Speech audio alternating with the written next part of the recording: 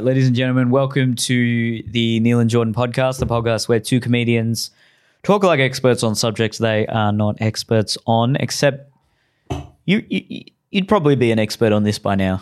I think I am. The Byzantines. I think I am. I think I've read enough. What did they say? What did they say? 50 books? 50 books and you're an expert. Okay, well, all right. No, I'm not an expert then. I'm like halfway to being an expert. I think I've read like 20 to 30 books on the Byzantines at this point. How many pages on average would that be? Fucking hell, Jesus, that'd be a tough question. Like, let's say, I don't know, 300, 200? Not bad. Good effort. I cannot believe how much effort I've put into this. And this is the other thing that I'm trying to get to the bottom of now. And I'm sorry that I keep having to inundate people with this, although I think it's become a bit of a meme within I keep using twitchy words now, community. How obsessed I am with it. But yeah, I kind of want to get to the bottom of why I am obsessed with it, because that needs to be an integral part in the next stand-up special that I'm developing at the moment. And also, God, this is the other thing that's the huge problem. This has never happened to me before in a stand-up show before. I know too much. I can't find the hilarity in it anymore. I'm out. Like, there's too much to tell people. I've turned into that. I've turned into that overly autistic lecturer who, when everyone's leaving, they're just like, if you want to know more about the Middle Byzantine era, consult your local library. Like, I just really, really like the subject, and I can't put my finger on why. We'll see what I mean. There's certain aspects of artistic representation where stand-up may not even be the best medium. That's exactly what I was talking about. You've got too much information, and you feel like it can't be condensed into a 1 hour show, and you especially cannot find the hilarity in something so poignant and serious as this entire epoch of history that has ramifications that we're still reeling from today. So maybe you should focus on like a subset of it, or just, I don't know, the life of the guard, or just like one little aspect of the Byzantine Empire. Maybe you could do a show on that. I could, but this is the other problem. I think that I also need to, because like this is the core of what I'm getting at, right? Is it like what you summed up there? It's just like, I need to describe to people just how epic that struggle was and how different life would be if they failed. It needs to be conveyed to people. If I really need to sum it up into a sentence, that's what needs to be conveyed. The maintenance of classical ideas that were then able to be passed on through Europe after the Dark Ages, is that the main aspect of the struggle, or? It'd have to be. Look, there's a few aspects going there. I would imagine that at the core of it, those libraries burn, no Western civilization. None. It's gone. Wow. It's gone. Now think about that as a man of culture. Jesus Christ. Like, and the fact that if it wasn't the absolute, like just the city of Constantinople itself, right? The Renaissance wouldn't have happened. Renaissance wouldn't have happened. Enlightenment era certainly wouldn't have happened. And if you have no Renaissance and you have no Enlightenment era, what do you have? Permanent Dark Ages. You don't have the art that came about in the Renaissance. I'm reading about that now, so we're kind of reading about similar-ish things. Right. Okay. Like about like trying to aspire to something greater. Yeah. That's the summary of it. Yeah. Because it's just like... It's beautiful. Yeah, Renaissance art. It's just like, why are we even trying art anymore? It's done. Like, it peaked then. That's the end. There's no... Like, I'm sick of this shit of just like, yeah, there's other ways of expressing it. It's just like, yeah, but none of them are as good as that. I'm sorry. Yeah. Yes. It's quite remarkable what was achieved then artistically. It's kind of a bit the same as classical music. It's like, okay, I get that there's other types of music that can get you jumping or like put you in a different vibe or whatever, but that's all we're exploring now is just vibes. Like in terms of just like peak of what the art is, it's like, I'm sorry, it doesn't beat a symphony with like one guy and a grand piano on an opera house stage. It doesn't beat it. Some of the artwork that I've been reading about. But anyway, well, that wouldn't exist if it wasn't for the Byzantines. Am I correct? Certainly not. Well, Hang on, no, not correct. it wouldn't, because the ideas that were protected that inspired that art would be dead. Yes, that's what I've. Yes, would be gone. And like it's just phenomenal even thinking about the fact that that city existed in the first place, because for that to happen, the Emperor Constantine, which it's named after, needed to realize that like the world of ancient Rome, like the ancient world, because this is the whole thing, like what Constantinople protected was really, if you think about it, and this is just such an incredible gift to the world, for 1,000 years, it protected an epoch of organized human thought. What a legacy. Like, you know, like if there would be so few things, you know how they just sort of like kind of know what hieroglyphics meant, and there's still so many questions about it because there was just that one Rosetta Stone that by chance survived. You know? And then so as a result of that, there's just like an entire, you know, society and civilization that'll always just be a mystery to us because there's just not enough for us to translate. It's the same with the Aztecs. It's actually the same with people on Easter Island. There's just all these intranslatable things. But like we are talking about an entire continent essentially that was controlled by one society for 1,000 years, and all of their ideas that really it took us until very recently, like maybe the 20th century in a lot of ways, to meet those people's living standards back then. All of those ideas would have gone, which meant that we wouldn't have ever had them. But for that to happen in the first place, it meant that Constantine, the emperor back then, must have realized the world shifting. Like, this is what I'm talking about when I'm talking about a visionary leader, as he really is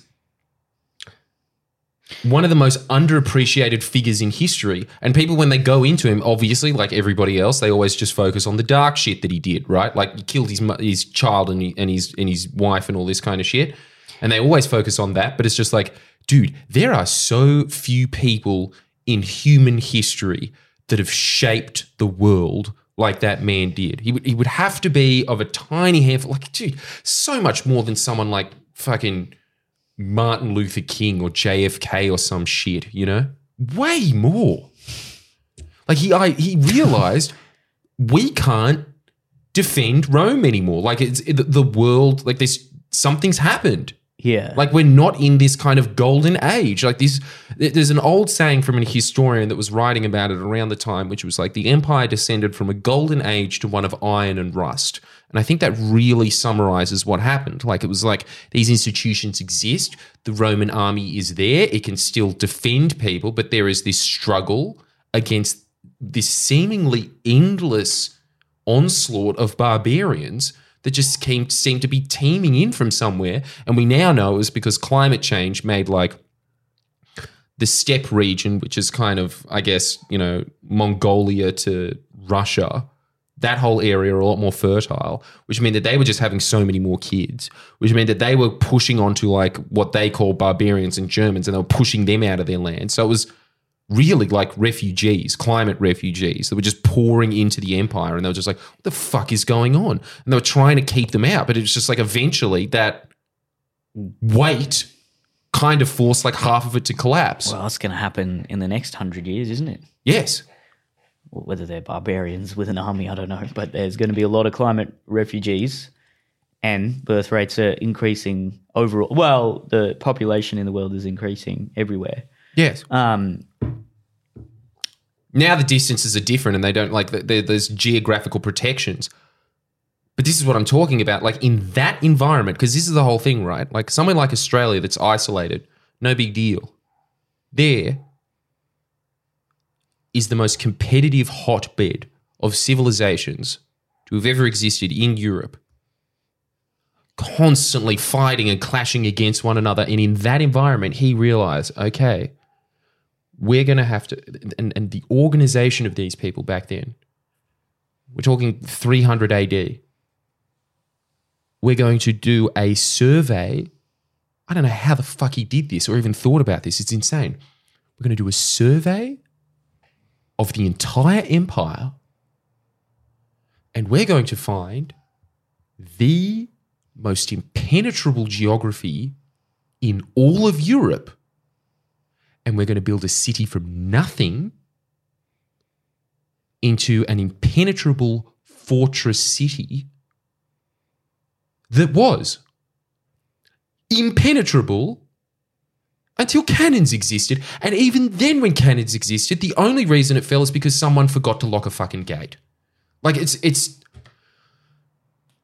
breathtaking how much the world owes that man just in itself. But then for every single generation after that to recognize something, this is the thing, right? Like when I think about the man that died in Constantinople, which is, there's another beautiful poetry to it. It's kind of like the end of the West Roman Empire, how the Roman Empire was formed by Romulus in mythology. He's one of those two babies that you see drinking off of the wolf teat. The first emperor was Augustus. The last emperor was Romulus Augustulus. Romulus Augustulus meaning little Augustus. There is a beautiful poetry to the end of that, like this just nice little bow on that epic chapter of humanity. And it's even more so when it comes to the fall of the East Roman Empire, right? Like it was founded by Constantine and it ends with Constantine the 11th dying on the walls that man built. You can tell this is going to be this is going to go into some deep and very poignant areas, and I'm going to have to quickly put in our sponsors. Do it. One of which is Steady Freddy. If you suffer from premature ejaculation. Holy fuck. Jesus. I get oh my God. I was waiting for the right time to put it in there, man. There's nothing that I could, there's no point that I could actually put that in. If you suffer from premature ejaculation, go to steadyfreddy.com. Get yourself some of their delay spray. It's help your premature ejaculation. 1 in 3 men suffer from premature ejaculation. It doesn't just mean you come in 30 seconds. It could be you want to last longer than 10 minutes. It just could be you just want to last longer generally. And they also have condoms, wet wipes, ball boost tablets, a large array of men's sexual health products. And it feels so out of place. And go to steadyfreddy.com. You too could make the next Constantine. Yeah, that's right. I bet you he had a hard dick. So you want to go to steadyfreddy.com, use the code Neil Jordan, and you get 15% off. Okay? Steadyfreddy.com. And we're also sponsored by Crush Organics. That's Crush with a K. Use the code Neil. You get 40% off their huge range of CBD oils and CBD oil products. They've got a huge range of oils, all with different intensity and flavors, and oils that are appropriate for nighttime, for the day. They got it all. So go to crushorganics.com, use the code Neil, N-E-E-L. You get 40% off. Okay, and for that's hilariously timed promo. Yeah, now we're going to move truly amazing. Back on to one of the most poetic and I was saying there's significant no stories of ways history. You can make jokes about this. Yeah, there you go. You just that's it. You just put an ad for Steady Freddy halfway through. Come on, that would be a great sketch. Wouldn't it? That would be a great sketch. No, doing a very serious podcast and then someone's just like breaks the podcast with just like a sponsorship that just has nothing, that just completely changes the tone. Yeah. If you want a waifu pillow, yeah. Subscribe to hentaiplus.com. Oh, And Hentai Plus. Raid Shadow Legends. That is a good sketch. Yeah. I like that a lot. Big shout out to the sponsors. Show, dude. And yes, Constantine. So you don't think you can You know what it surmise reminds me the of? significance of the Byzantines in a stand-up show, in a 1 hour stand-up show? Well, even if you could do that, you can't make it funny. It's just too serious. It's not that it's... It is extremely serious, the ramifications of this, but it's also...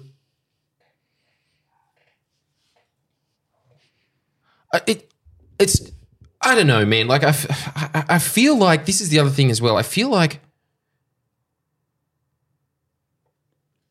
it's really hard to explain to people the epicness of it.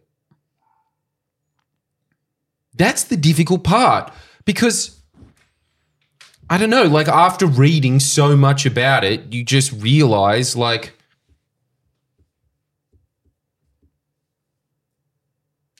Have you read any? it's just like better than any fantasy book ever written. In fact, Have you okay, read let me any give you different this. interpretations? Have you read? Are there any different interpretations? What is the? Are there any critiques of that reading of history? Are there any works out there that would sort of question some of those historical events, or is it all? Yeah, I just- mean, is there's there a obviously the consensus? usual historian kind of like, well, this source contradicts this source. In general, though, no, and I'll tell you why. Because it was the last bastion of civilization. That's why. Because everything else outside of this tiny, compacted area of Turkey and Greece had descended into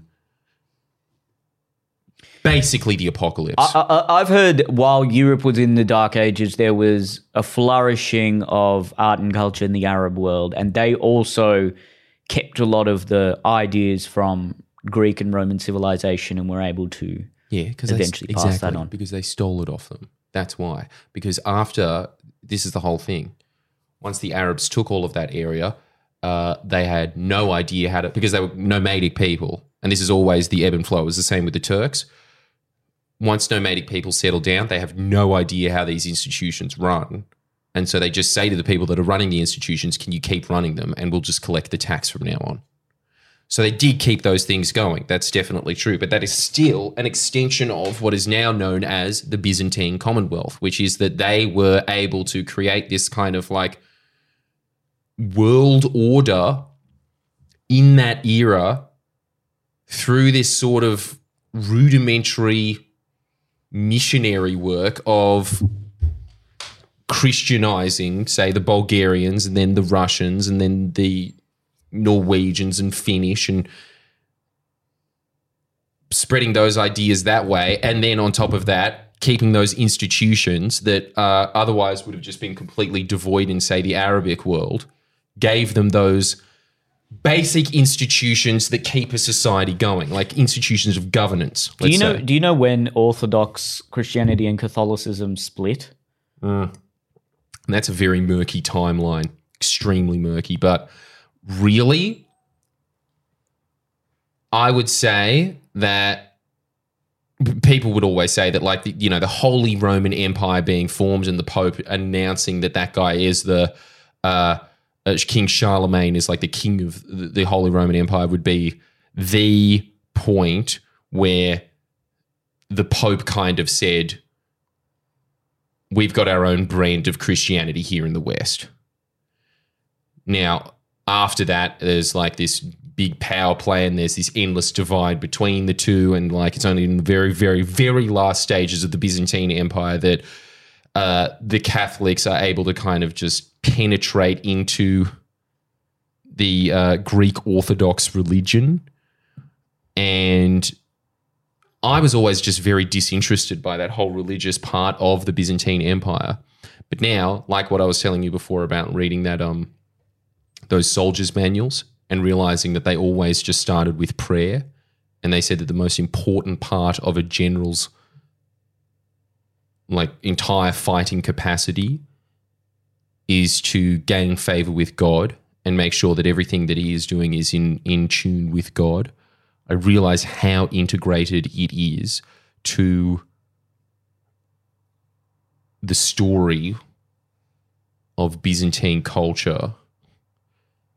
And therefore, I truly do think that if they didn't have this unwavering faith in Christian orthodoxy, what's to stop them from just giving up and allowing the Arabs to engulf Turkey and Greece? Because they sat there and they fought an endless guerrilla war that went past so many longer than this entire country's history, right? 300 years of endless Arabic raids. We're talking about hundreds of thousands of men going into Turkey,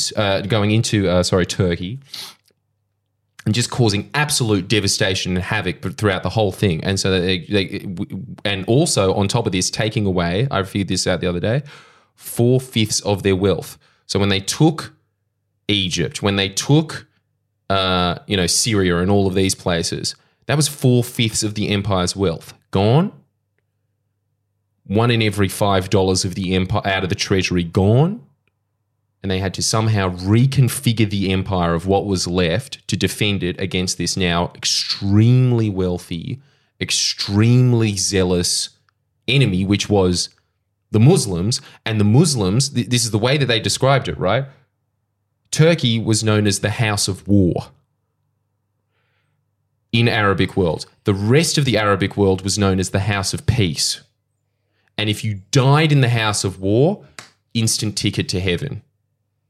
So there was this endless army of zealots ready to die, running through their lands for 300 years, and they were able to keep them out. And they were able, and it was just dirty guerrilla warfare for that entire time. It was just this kind of stream of, as I was saying before in Lord of the Rings, how they have that scene where Gondor tells Rohan that it's in trouble by lighting up all those beacons along the mountains. That actually existed. That happened in the Byzantine era, and it was because normally it would take about maybe a month if you were galloping the whole way to go from Turkey to Greece, from the end of Turkey to Greece, to tell the emperor, like, we're having a lot of trouble here. They started that fire beacon system, and that fire beacon system would light up and they'd say, raiding season had started, because like throughout the entire medieval world, it was just basically suicide to do anything during winter because your supply lines would just be so stretched. So it was usually, that's when you would know this is when it is. And then the emperor would have to come up with some kind of defensive strategy to try and defend the people of Anatolia, which is what it was called back then instead of Turkey. And the strategies that they came up with were immense and they were detailed. And it's truly incredible thinking about how professionalized this army was in comparison to the rest of the world at the time. Like, how did they know, if there was just constant guerrilla warfare for 300 years, had they not run out of men and people to fight? This is what I think it kind of just goes back into, which is that the lifetime, because we don't know much about it because there was just so few people left in Anatolia because of this endless stripping of endless warfare, endless raids, endless them Arabs taking them as slaves and then taking them back to just sell into the slave markets of Arabia and all this kind of stuff. So it was a very sparsely populated, and obviously it was just this realm of total war. It was the House of War. It was just 300 years of total war. There's very little that we know about the time. Obviously, they must have just been extremely hard, rigged men. But we do know that in spite of the fact that this was happening, despite the fact that this would have just been the most hotly contested zone, there'd be very few examples in history of a war that was this bitter, that lasted this long, that was this exhausting, and it still kept going. And there's a couple of explanations for that, but it all just comes back to this main synthesis idea that I have, that Fortress Constantinople was able to keep the mind, body, and soul of Europe alive. Well, everything else just extinguished into darkness. Like the institutions of ancient Rome kept pumping. Like you still had universities pumping out scholars. You still had churches that were pumping out priests, which was like a different type of scholar.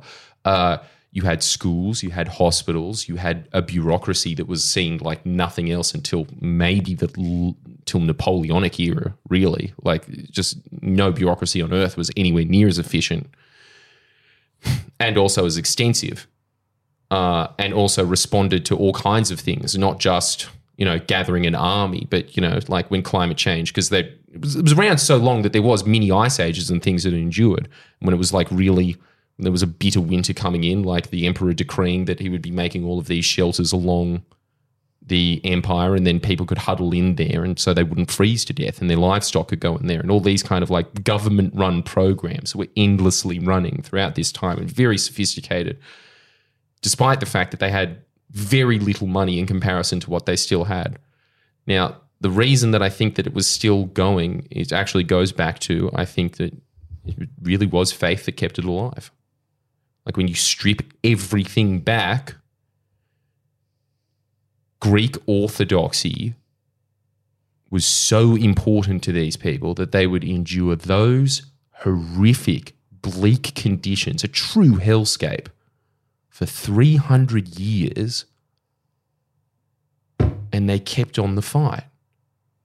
And it makes a lot of sense when you go back and you read their military manuals, and it just starts with a prayer to Saint Mary, and like the first strategy that it has before anything else is just like, you really have to make sure that you're in favor with God before you even think about like military strategy or logistics or anything like that. And this would have been instilled into everyone's mind. And this is the other massive advantage, but they all kind of just play into each other as well, because the Byzantine Empire at the time, 40% literate. That still blows my mind to this day. During the Dark Ages, 40% of the population could read and write.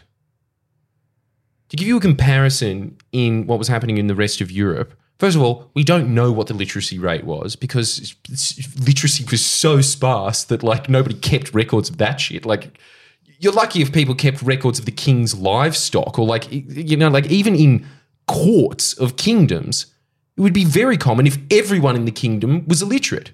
Like in the court. Give you an idea, the Holy Roman Empire, the most powerful state superstructure since the fall of the West Roman Empire, in the former West Roman Empire, the Emperor Charlemagne himself couldn't read. The Pope could, and he actually used to do a lot of the administration within the papacy, because yes, okay, on average, a lot of the priests were literate, but they still weren't. Like, and then you would have in the Byzantine Empire at the same time bakers that would have been literate, merchants that would have been literate, farmers that would have been literate. Were there schools, or did parents pass the literacy down to their children? They had schools. That was not a concept in the rest of Europe. Like, I don't even know if hospitals were a concept in the rest of Europe. They had poorhouses and orphanages and all these government-run programs still pumping all throughout that bleak 300-year period. They would still be running these social programs. And I think that also it was literacy that helped keep the Byzantine experience alive. It was the fact that, like, literacy, if you're able to read holy texts, you're obviously able to understand the holy text better and what you're actually fighting for. And on top of that, you're also going to know, if you're a soldier and you're literate, you're going to know military strategy and tactics. And this was the whole thing, like the array of tactics that the Byzantine army had at its disposal in comparison to any other army of its time. So versatile. They could be fighting steppe tribes that are coming in from Russia on horseback. They could be fighting nomadic camel fighters that were coming in from Europe and all this kind of stuff. They could fight people with different styles, like, the barbarians of the West that would be coming in, the Persians, all these. They had very, very different military styles, and they had manuals outlining what their strategies were and how best to adopt to them. And for those strategies to work, the average soldier would have had to have been literate. So they had this unbelievably versatile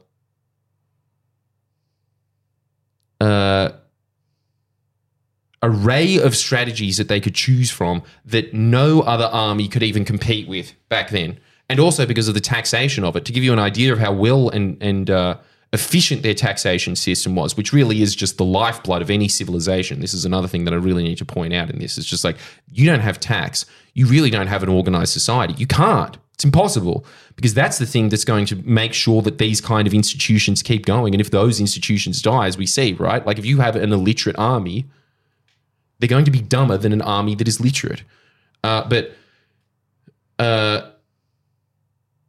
When the Byzantine Empire had shrunk to basically just Constantinople, it had like a couple of tiny little islands and like this little part of Greece down here, little pieces. We're talking about the dying ages of it, and last 100 years of its existence, I suppose.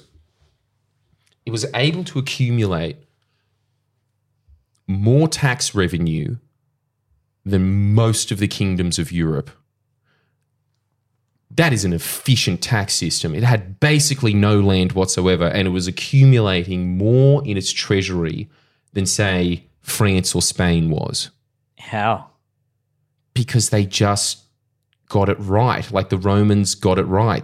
They knew how taxation was supposed to work. It was instilled into the population. And again, like I'm saying before, there is this spirit that came from it, because there was also this other element, like I'm talking, it wasn't just Greek orthodoxy that was kind of animating these people to defend their homelands. It was also just the concept, like I talked about in the other previous podcasts, and now I've forgotten the word again, polita, I think it is.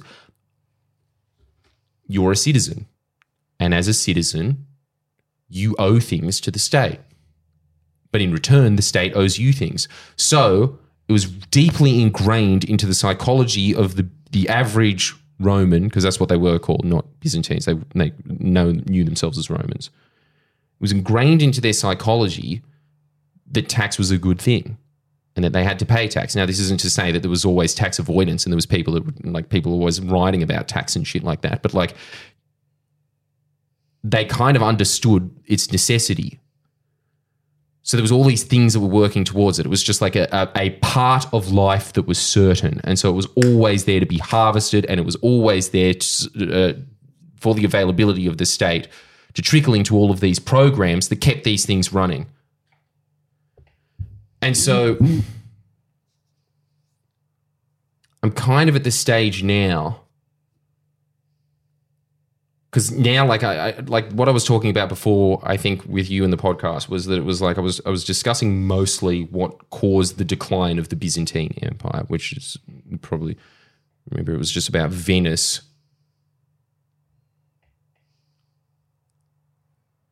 essentially creating this new aristocracy that didn't need to be tied to land and could use all of these tools of wealth extraction that were just an accumulation of wealth based off of nothing, really. And as a result of that, they weren't tied to any land, and so they just went to wherever was most powerful at the time, and then they would suck that country of its wealth, and then they would move on to the next one. And that aristocracy exists to this day, this sort of transcendent aristocracy, which really did, and this is the really insidious part that I learned about afterwards, actually might interest you as a man of philosophy. When those books that they kept alive for 1,000 years behind the Byzantine walls, when those went into Europe,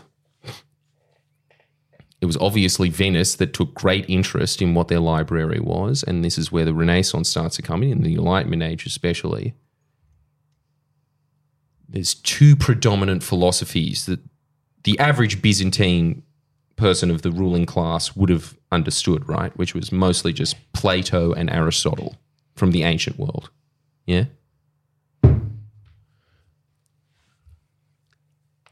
They didn't want Plato taught, but the Venetians really pushed in all universities across Europe, in all intelligentsia that they funded, because this comes into the idea that a lot of, in the Enlightenment era, there was a lot of discrimination, I suppose, I guess the word is, or like just like complete belittling of the Byzantines' contribution to history, just outright.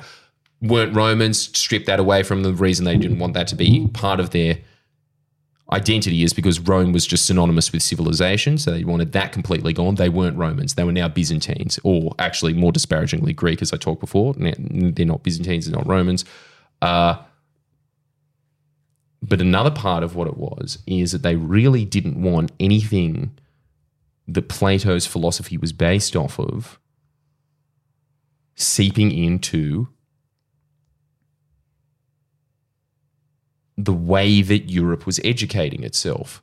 And so they wanted the incarnation of what Western civilization is now. It could have taken a very different path, and it was on a very different path in the Byzantine area. So like a lot of these ideas of you belong to the state and the state belongs to you, and God is this sort of manifestation of service to him, and that you should be aiming for something more than what is, which means obviously kind of just having this removal away from material objects. That is a lot of like Plato's teachings in life. Aristotle, and this is what they were very interested in, and this is where it kind of ties into something you'd probably be interested in as well. It's more in the grounds of postmodernism. Aristotelian thought, this isn't all of it, and I'm doing a huge butchery of it, and I'm nowhere near an expert on it, but I was reading a book about like why actually listening to a lecture about why they wanted to rid this kind of idea of what Plato was talking about and keep Aristotle. Aristotle is more about this idea that who's to say what's right and wrong? You don't know. Everyone's got a different perspective in life. What is morality? Just always taking things out and like giving no definite of what you should strive for. And go on. You're not getting them mixed up. You wouldn't be. No. For some reason, I thought it was the other way around. Okay, yeah, no, I'm definitely not an expert in that as well. Neither am I. Maybe I am getting it mixed up entirely and I've made a huge ass of myself. I just know that one of those two... Yes, I know one of them is, I must be mixed. No, I'm sure you're far more well-versed than that. I'm not far well-versed at all. I've just read this one... just listened to this one lecture that was talking about like what the Venetians were pushing into Europe as like an intellectual framework. And again, very rudimentary understanding of for some reason, I thought Platonic thought was actually more like I suppose, rationality, where you can just sort of reason your way to truth. And then I think it was Aristotle that was more based in like the material, where you needed evidence, and it's sort of more empirical. One of them was that, and one of them was the other. But maybe I'm probably butchering that as well. But that was my You probably could be right about what he was saying, because like from what I'm understanding, what they were saying is that Plato's theories, and look, I know fuck all, and there's going to be all these smug people in the comments. I'm going to do a very quick Google. This is something we should get right. I'm going to do a very quick Google search. Yeah, do it, because this is actually going to help me out a lot. Keep talking. Well, either way, I know that the Venetians were very, very hell-bent on eliminating one of these two schools of thoughts, whichever one we figure out it is at the moment. I don't know. This is actually something that is interesting, because I remember thinking about it, and now I've just forgotten about it for ages, and now I'm remembering it again. But they wanted to get rid of one of these schools of thought, and the reason they wanted to keep another school of thought, because the other school of thought kept this idea of like, Yeah, I actually got that right. So go for it. According to conventional view, Plato's philosophy is abstract and utopian, whereas Aristotle's is empirical, practical, and commonsensical. Okay. Now, that's a very quick Google search. Yes, but this doesn't answer the question that I need answered then. It's good to know that. But this actually could just understand. I'm going to have to look into this heaps now. But from what I understand, whichever one it was, one of them was kind of like aiming for something that's like, you should be educating your society, these kinds of things. Yeah, where the other one kind of, this is pretty much what I'm getting at. One acted as this idea that society is there to forever improve and that you should be aiming for an ideal and there's a right and wrong and all this kind of stuff, right? And then the other one was this kind of idea of like, no, just the hierarchy is what it is. Just keep that there. And what is morality? Who the fuck knows? And so it acted as a rationalization for the kind of understanding that we have of the world now, which is exactly why when they're always talking about like the IPA and all this kind of stuff, and they're talking about a time that we need to go back to, it's always the Enlightenment era. And the reason that they want to go back to the Enlightenment era is because the Venetians funded the intellectual hardware that created the Enlightenment era. And it was all based off of this one philosophical outlook on life, whichever of those two it is, which kind of just acted as a rationalization for the ruling class to sort of use government for its own whims. And this was kind of just trained into society. It's kind of like when I was listening to Jordan Peterson talking to this North Korean refugee, and they were saying, what was it like in there? And then she was kind of like, you don't actually realize that the society is like terrible when you're in it because you've got nothing to compare it to. And she was just saying it was like when she read George Orwell's Animal Farm that she realized what had happened to North Korea. And I think that that's sort of what's happened to us living in what is now Western civilization, because it's kind of just, this is just so deeply embedded into how we see the world that it's kind of just taken for granted now. But as I was kind of like getting at before, medieval Europe did not think anything like we think of like now. Like it's really hard.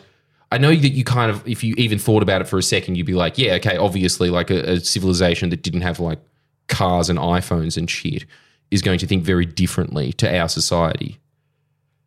But that's not even getting close to it. There was like what are some of the most stark differences in those fundamental views of society? Okay, for instance, let's just think about this. Do you think any military manual now would start with a prayer to the Virgin Mary and then before anything else just be like, look, whatever happens in warfare, we have our faith in God that he is going to make it go to like the way that he wants it to go, and we understand that we're just playing our part here and we just hope that we do right by him. Well, I wouldn't know what's in a military manual, but I'm sure there's a lot of passionate Christians in particularly the American army. I'm sure there are. But I don't think that it's embedded into the institution itself. Like what the philosophy behind the US military now would be is nothing but total victory at all costs. And it wouldn't even be that. I would imagine if you read any military manual, there wouldn't be any philosophy behind it. It would kind of just be like, this is how you operate the latest model in drone. Yeah, I mean, I can't speculate on what's in a military manual.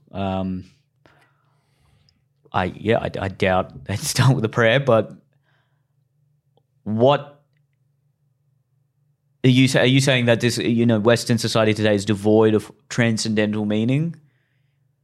Because it wasn't that long ago when there's definitely more religiosity in Western society. You could even go back to before the 1960s and say that there was a very strong Christian underpinning to, at least in theory. I don't know what the actual practicality was, but there was just far more religiosity throughout the society. Definitely. So how would that differ to the Middle Ages conception of Christianity, the 1950s West? Well, like, okay, when it comes to that, I've got no idea because I'm not a theologian, and like the idea of like studying religion to that level like really bores me. But I will say, you look at the buildings, and even when you're talking about Renaissance art,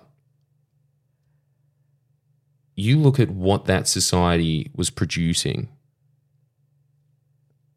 Like even its fortified walls are a work of art, let alone their works of art. Anything that you see from the Byzantine era that is art brings a tear to your eye. And these were, like they were in the Renaissance era, some of these artworks, the artists knew they wouldn't see finished in their lifetime. And they would be training an apprentice artist so that when they died, they'd be like, you just pick up the brush and finish off what I did. There's serious foresight in this, right? Like these were people that were living not for the physical world. They were living well beyond that. I think a good encapsulation of like medieval Europe was when they said that this was a world that was much more temporal than ours is. The struggles of daily life were transcended, because I think that this is honestly something that happened in that 300-year war for Anatolia. And when were which period of time was those 300 years? Probably like 600 to 900, something like roughly around that. And probably maybe 950 to 650 to 950 or something.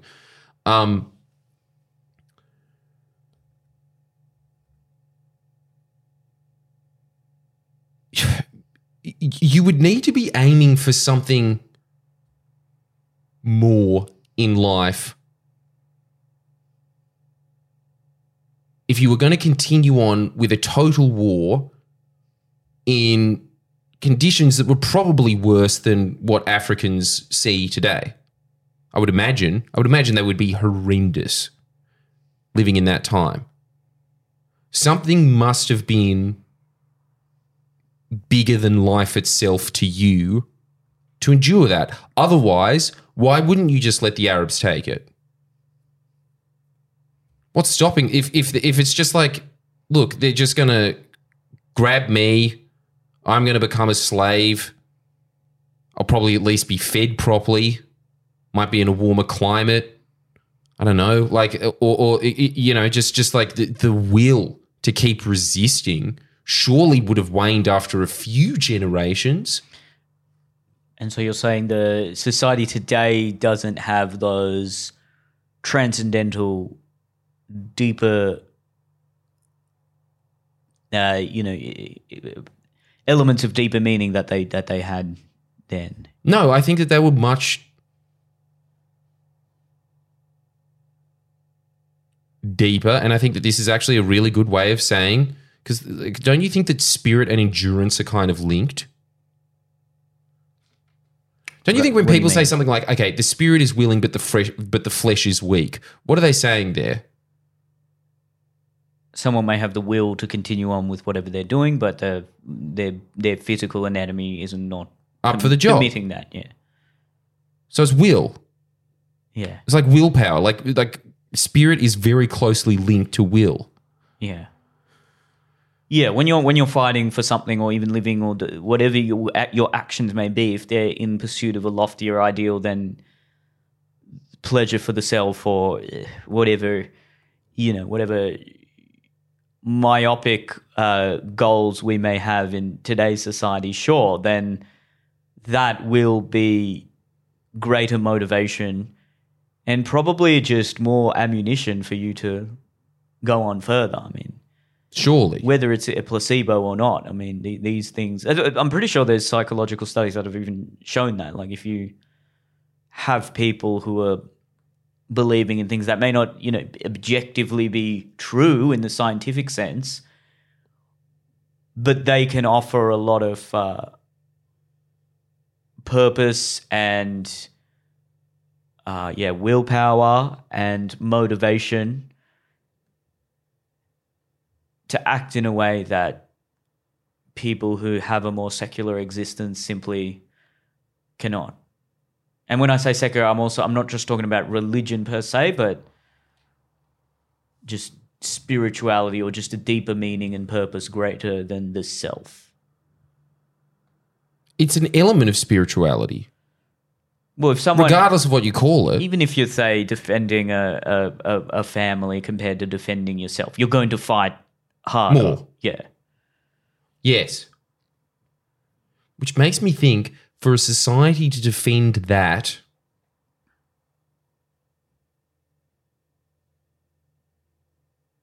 for that long, against those odds, which was, as I said before, just this endless migration of countless barbarians raiding, losing 4/5 of your empire, going through radical climate change shifts, going through plagues that wiped out half of your population, all hitting you at once, and you kept going. And then, this is the thing that always makes me, and I'd be interested to know your thoughts about it, because I always think that, what motivated Constantine the 11th to stay there to the bitter end? He was an emperor still, like of a much diminished empire, but as we said before, it was still one of the richest empires of Europe. Could have easily escaped.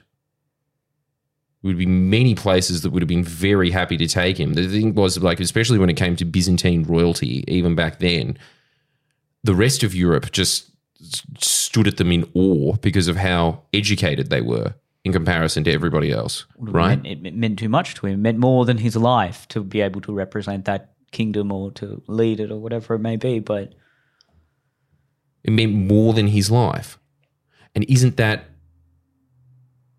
And like, okay, again, this is an emperor of an empire that lasted 1,000 years. Like, his life was pretty good. But there was something else there that just pulled him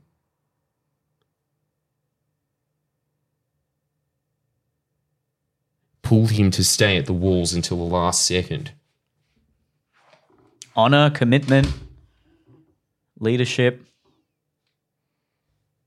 I just don't think that you'd see it much these days. I really don't. Like, okay, what happened when the president of Afghanistan was faced with the Taliban coming in? Immediately fucked off in a helicopter with as much cash as he could carry. Scott Morrison, when there was a bushfire, he just went on holiday.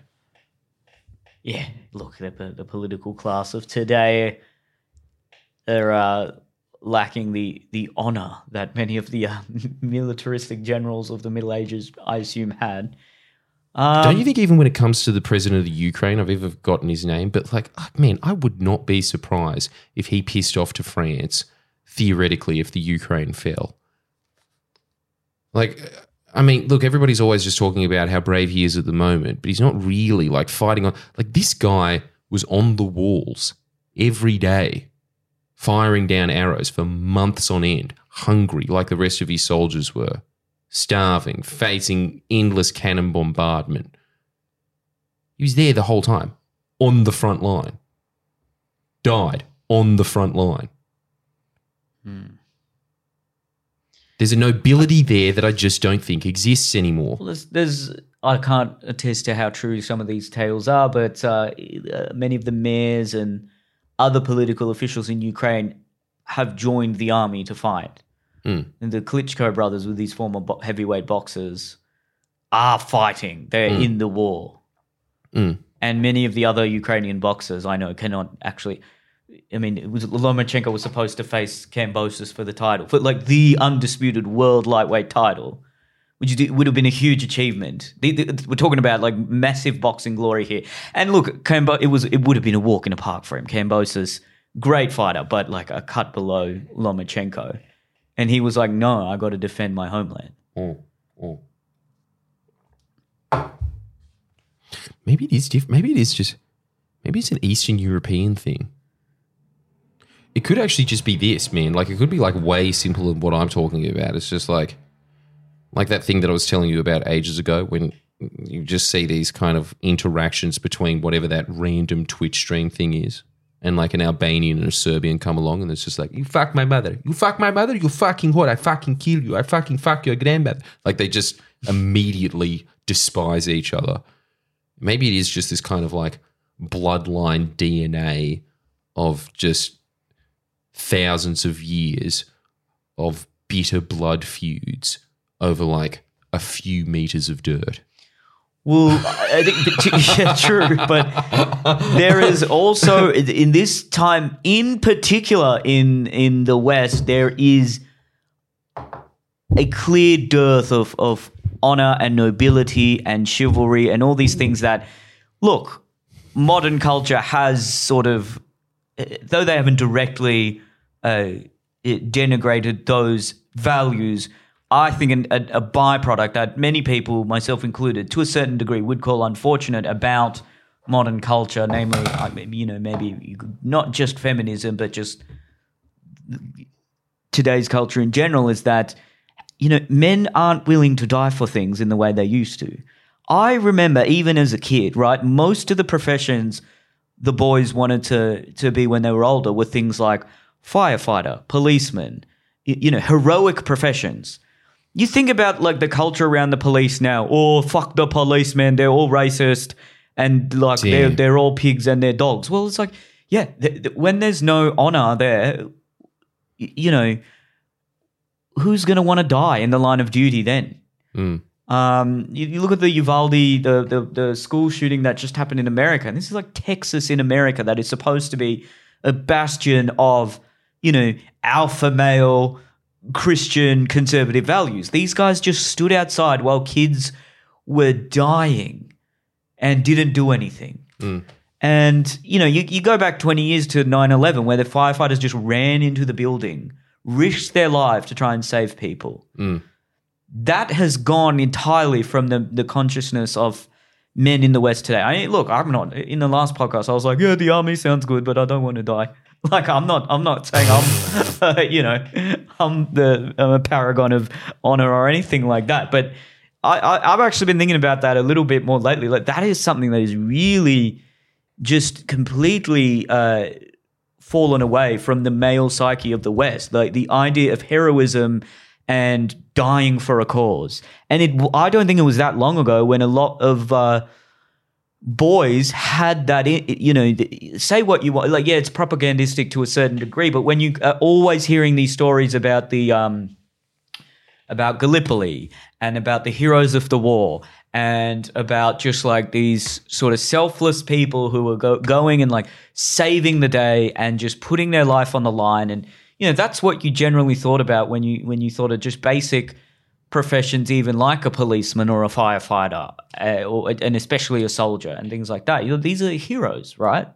These are the heroes in the uniform that everyone looked up to. And then for whatever reason, I'm sure they're obviously still extremely heroic. I'm not trying to argue with that in any way, but you just don't think about it the same way, do you? No. Not at all. Not at all. The culture around the police today, like I just said, is actually quite disgusting like as conservative as that may sound. Like, it's just, yeah, what do you think's going to happen if you want to defund it and like all call them I hate it. Pigs and dogs? It's like everyone who has that idea about the police is either a drug dealer or, it just has willfully disobeyed the law. And like, yeah, they're pigs to you. Maybe you're the pig. Like, you're, No, I hate it so much. Man, this is coming from someone who was targeted by a police unit for 6 months wrongfully. Like, I still have massive respect for the police. Yeah, I mean, what you were doing there was just noting the corruption from the higher echelons of power, more coming from their superiors and then the when politicians. I'm saying that, like a very specific designed unit by the higher echelons of power. That's what I was critiquing. I try to make it as clear as I possibly can that it's like, dude, that is not the general cop on the beat. I really do despise the level of. In fact, actually, recently I just did a video reading out, just for a laugh, like reading out the Google reviews of police stations. And every single time, it was so obvious, as you just said then, when you're reading the review from that person's perspective, how wrong they were in the situation. You know, just being like, man, my car was impounded just because it had all of these illegal mods. It's not even fucking dangerous. Fuck you. It's still got airbags in it and shit. It's just like, and 1 star. It's like, well, I'm sorry, but if you're driving an illegal car, if there's one thing I'm like, admitting to it. If there's one issue where I'm like firmly, I would say I'm right wing. It's law and order, and not only that, the culture that comes with like the respect of police and law enforcement and the rule of law. Like, these are things that you just don't understand. Like, clearly people who have never had to experience crime in their life are the ones that are just saying all this stuff about, oh, the police, they're a racist institution. Like, you go and live in a crime-ridden area and tell me if the police are a racist institution. Like, it actually, like, this is one topic that makes me mad. Dude, and I gotta just add this. It's so fucked. I just remember once these 2 kids that I know. Well, I don't know. They were like, what, 20 or some shit at the time. And they went to the Black Lives Matter protest just with the whole like, fuck the police attitude. And anyway, my friend was just picking them up for dinner because they were going to a family dinner afterwards. And they caught the train back from the city to the North Shore, and they were wearing all their black gear or whatever it was, like, I don't know, the skivvies or whatever, I can't remember the fashion, but they were wearing like the full-on get-up, right? And they come out and it's so hilarious. He come out of like this station at North Sydney or something like that, and they've got pepper spray in their eyes and they're coughing and sputtering, going like, ugh. And then my friend asked them what was the protest like, and they were just like, dude, it was so hectic, man. It was just like, we're all just yelling like, fuck the police, and then I got pepper sprayed. It was fucking mad. And then they went with their rich North Shore parents to go eat salmon in an upmarket restaurant, and he said that it encapsulates those people so well. You couldn't pick a better example, could you? It's just a bunch of rich kids pretending to be these kind of like virtuous warriors that want to have this nice little taste of danger, enjoyed getting pepper sprayed because it made them feel like these kind of like, you know, I don't know, like French revolutionaries or something like that. And then as soon as the danger's over, yeah, what's for dinner? Or salmon? Yeah, sick. Okay. And just go back into the suburbs with their fucking huge North Shore mansions. Yeah, that's just like summarizes so well gross. What you were saying. It's actually just gross, man. It's like, well, go on. You can go and police like, you know, high crime indigenous areas then. Go on.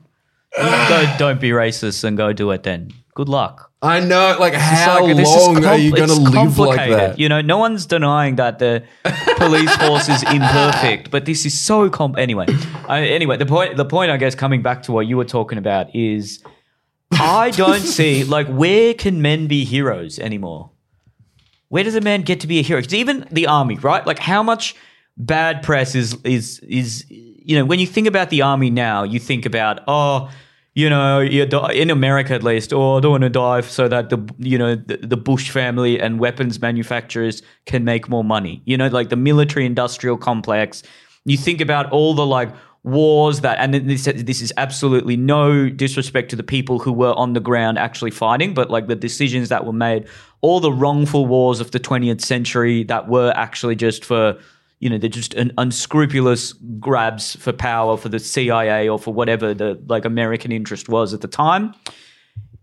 It kind of does put a doubt in your mind as to like, all right, like I like the idea of being a hero, but the cause has to be just.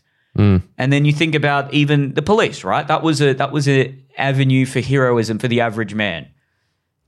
You're protecting, you're serving the community. You're going to put there's a huge responsibility that comes with it. Like, you got to put your life on the line. I mean, depends where you're policing. I'm sure if you police the North Shore or whatever, it's probably not that bad. But you know, it's not really life on the line. Yeah. No, probably just not. Look at a graffiti. Just big cocaine busts or whatever. I don't know. Yeah, I'm sure there's still some organized crime there or whatever. But And look, yeah, in the New South Wales Police Force, there's a lot of corruption. Don't get me wrong, and but a lot of the criticism of these institutions, I guess, have been fair. But then when you also add the diversity element and like the fact that it's a boys' club and there's a bad culture, all these things have sort of conspired to now just like to denigrate any pathway to heroism for a man, even just the idea of being a husband and a father, right? There was an idea of chivalry that came with that. And I'm sure if you asked most fathers and husbands today, would you die for your family? They would still absolutely say yes. But I don't think it's as ingrained and as sort of significant to the average man's psyche as it was even just 20 years ago. Even just 20 years ago, when you were the provider and you were, well, not 20, but like you were more likely, I guess, when you go back throughout the 20th century, you were more likely to be the leader of the family, and you were the provider. And there was a sense of status that came with that. Yes, there was power, and that power was sometimes, maybe often, unjustly used, particularly against the spouse, and that absolutely should be called out. But like when you sort of question that to the point and sort of denigrated and culturally deconstructed it in elite universities with people who've like never had to actually live a middle class, let alone a working class life, yeah. What's happened? There's just no avenue for heroism for a man. How do you become like? What's the avenue for heroism now for men? It's to become rich and famous, basically. To be a social media star, which is what I am and what I did. Don't get me wrong, but like that's that's not as, I guess, virtuous. Is it heroism even? It's not even that. It's like glory. Glory, yeah. There's glory in it. There's no heroism. That's true. There's no real heroism. Although, like now, there's like heroism associated with like crying on a podcast about like your vulnerability. Your issues. It's like, sure, like that's sometimes whatever. That's brave to do. But like really, you compare that to like running into a burning building to risk your life and save a baby. I'm pretty sure that appeals to the male psyche more than like, cry about the anxiety that you've been feeling. I'm like, all right, fine. I'm not saying don't do that. Yes, you should be open, you should be vulnerable, all that. But like, for fuck's sake, like, come on. Like, we can cry as much as we want, but like, you're not a hero. You're not a hero for crying. Okay, yeah, all right. It is, I guess, a symbol of like emotional intelligence when you take into account the backdrop of like, just sort of like rigid stoicism that a lot of men have had to live up to. But I mean, where is the avenue for heroism for men? Now, look, if you're, I'm not defending this in any way, but like if you fight for ISIS, you are a hero. You are you are fighting for in your mind what is like a just, holy cause. You are willing to die for it. And yeah, you're going to go to heaven to get your pure harem of whatever, 72 virgins. That's also a big part of it. But it's hard to compete when people are willing to like literally kill themselves for this cause. That's powerful ammunition psychologically. What are people willing to die for today? I don't know. No, it's like it's a third world thing. Yeah, I mean, people die for things in the third world. There probably is like still a large cohort of